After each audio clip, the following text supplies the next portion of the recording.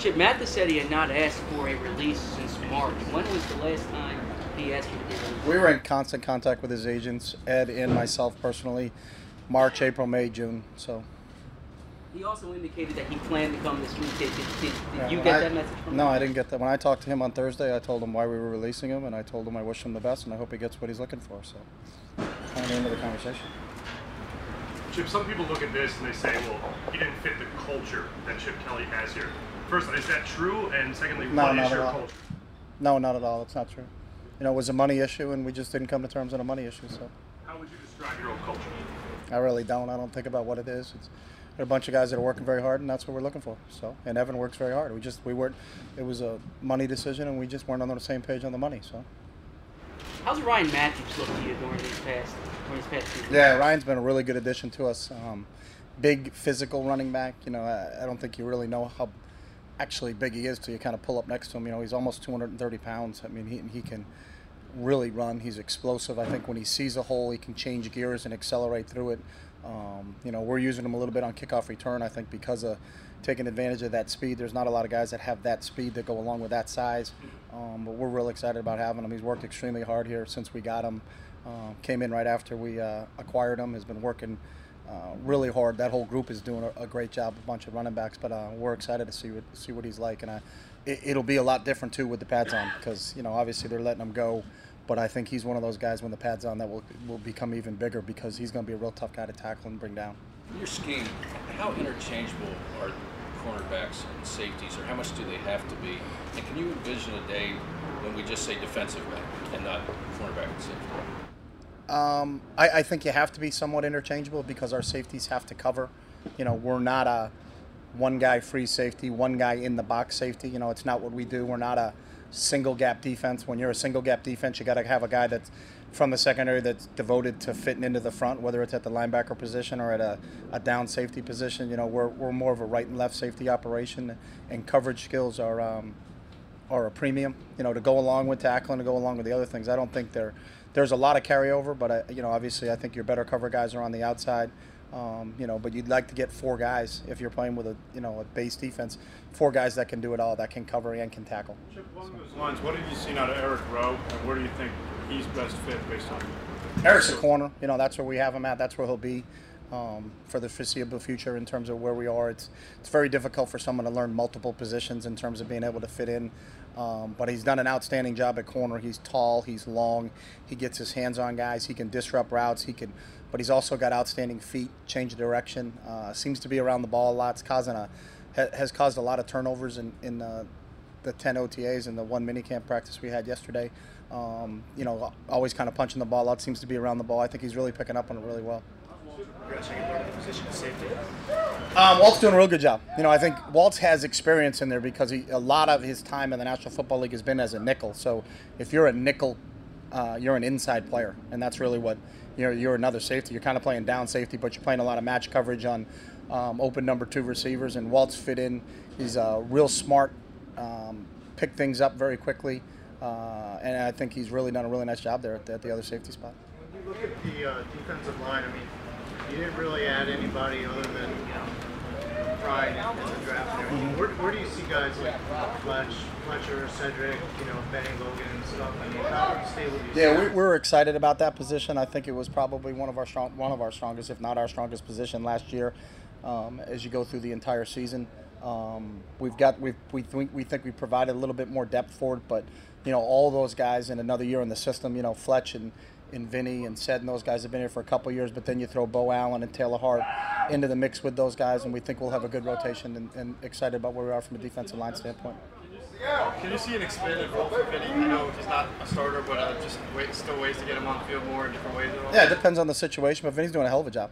He's playing a little bit of outside, a little bit of inside. I think he's expanded his role in terms of where we can deploy him, but I see that happening, yeah. When you say outside, you mean outside on the line, though, right? Not outside linebacker? Not on the bench. I mean, outside on the field, yeah. No. I mean, you didn't mean he's outside played a little linebacker. outside linebacker, yeah.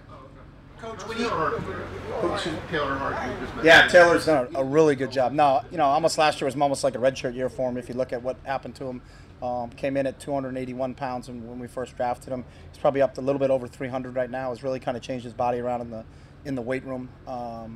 and really one of those guys that, with Bo Allen and kind of looking at him moving into his second year, that we're really counting on to help us with Fletch, with Vinny, with Benny Logan. With Cedric, we feel like we got a lot of guys there that we can keep fresh and kind of rotate through, in which we're trying to do on the defensive line. With Fletcher Cox specifically, guys like Evan and Todd this offseason, you also have to have confidence in the guys that can step in for those guys and be a productive offensive line.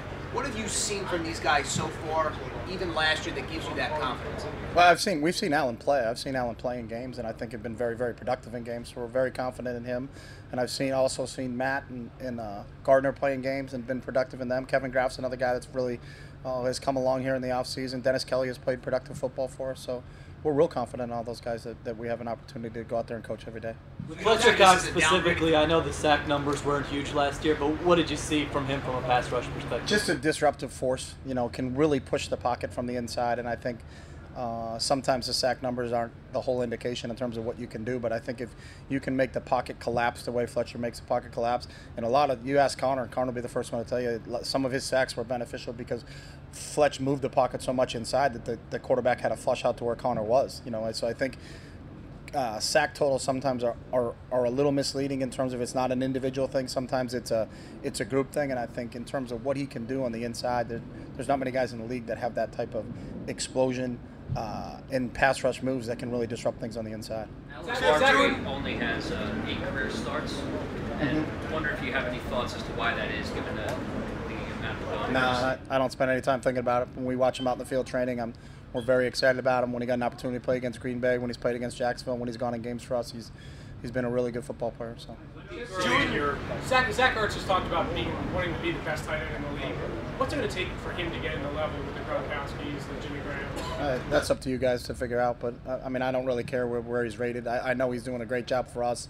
He's got an unbelievable work ethic. Has really had no off season in terms of what he did this past. From when our season ended against the Giants to when we started the off season program, in terms of what he did to work on his craft and make himself better, not only as a receiver but as a blocker. Sought out. A lot of guys do things and try to go get with a coach to prepare them for the combine, but then they forget about that. Zach's not that type. He was traveling all over the country trying to make himself a better blocker, a better receiver, doing all the little teeny things that's going to make him, kind of take that next step, and that's what we're excited to see where he goes with that. There was a report that the San Francisco 49ers, to kind of account for the norms of the millennial generation, keep meetings shorter, allow players time to check their iPhones and things like that. Do you take any of that kind of stuff into consideration when you deal with your team, the pace that you guys move at? Any of that? Yeah, our meetings have always been structured in a very short manner. We understand exactly how much time a meeting should be devoted to. They're a lot different. Our meetings have always been a lot shorter since I've been here, and even when I was at Oregon. So, we've never met for more than an hour. We've never had an hour and a half meeting, which I think was the norm in this league, but we've been doing that for a long time. So. Chip, I know it's early in your tenure as having full control, but do you foresee a difficult balance between having being the guy that makes those decisions and how your reputation will be in the locker room with the players and being a coach and being there with them on a daily basis? No, I don't. At some point, though, are there going to be players that aren't going to be happy with their contracts? I think that happens everywhere. Happens in any type of business. You may not be happy with your contract with the Inquirer. That's just, you got to go talk to your boss about it, and that's part of the job. When you're the boss, you have to make those decisions, and that's what it's all about. So. But there aren't many coaches that also have that type of control. I think some have spoken before about how it's tough to be the money guy and also be the coach and be able to kind of have the respect of the players without them knowing that you're the one deciding whether to give them money or not.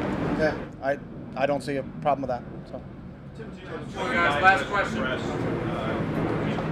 How do you assess where Tebow is now and where he must be? It's a good point. I think he has progressed. I think the one thing that's difficult, especially on a first-year quarterback, you kind of saw it a little bit with Mark last year, is, we throw our guys in the deep end and they get everything, and then they got to go. And then they may drop back ready to throw, but they have a rookie receiver that ran the wrong route. They're expecting a guy to be here, and when he's at the top of his drop, the guy is actually on the other side of the field because he didn't know what he was doing. So you got to deal with a little bit more variables when you're working not with a bunch of guys that have actually been there, so it takes a little bit of time to get them on the same page. But I have seen an improvement from Tim since the day we got him.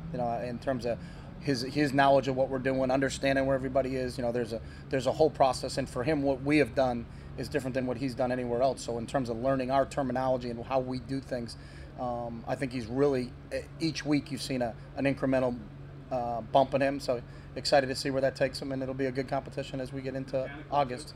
Yeah, I think mechanically he's improved, but I think he did a lot of that, you know, a lot on his own. We usually, when we're out here, the first phase of phase 2, we do a little bit of mechanic work, but then once we really get into it, you know, we're talking about coverages, spacing, where the ball's supposed to go, and all those other things. We're not spending a whole lot of time, especially with a quarterback, talking about where your arm slot is or any of those things. So, okay, thanks, guys.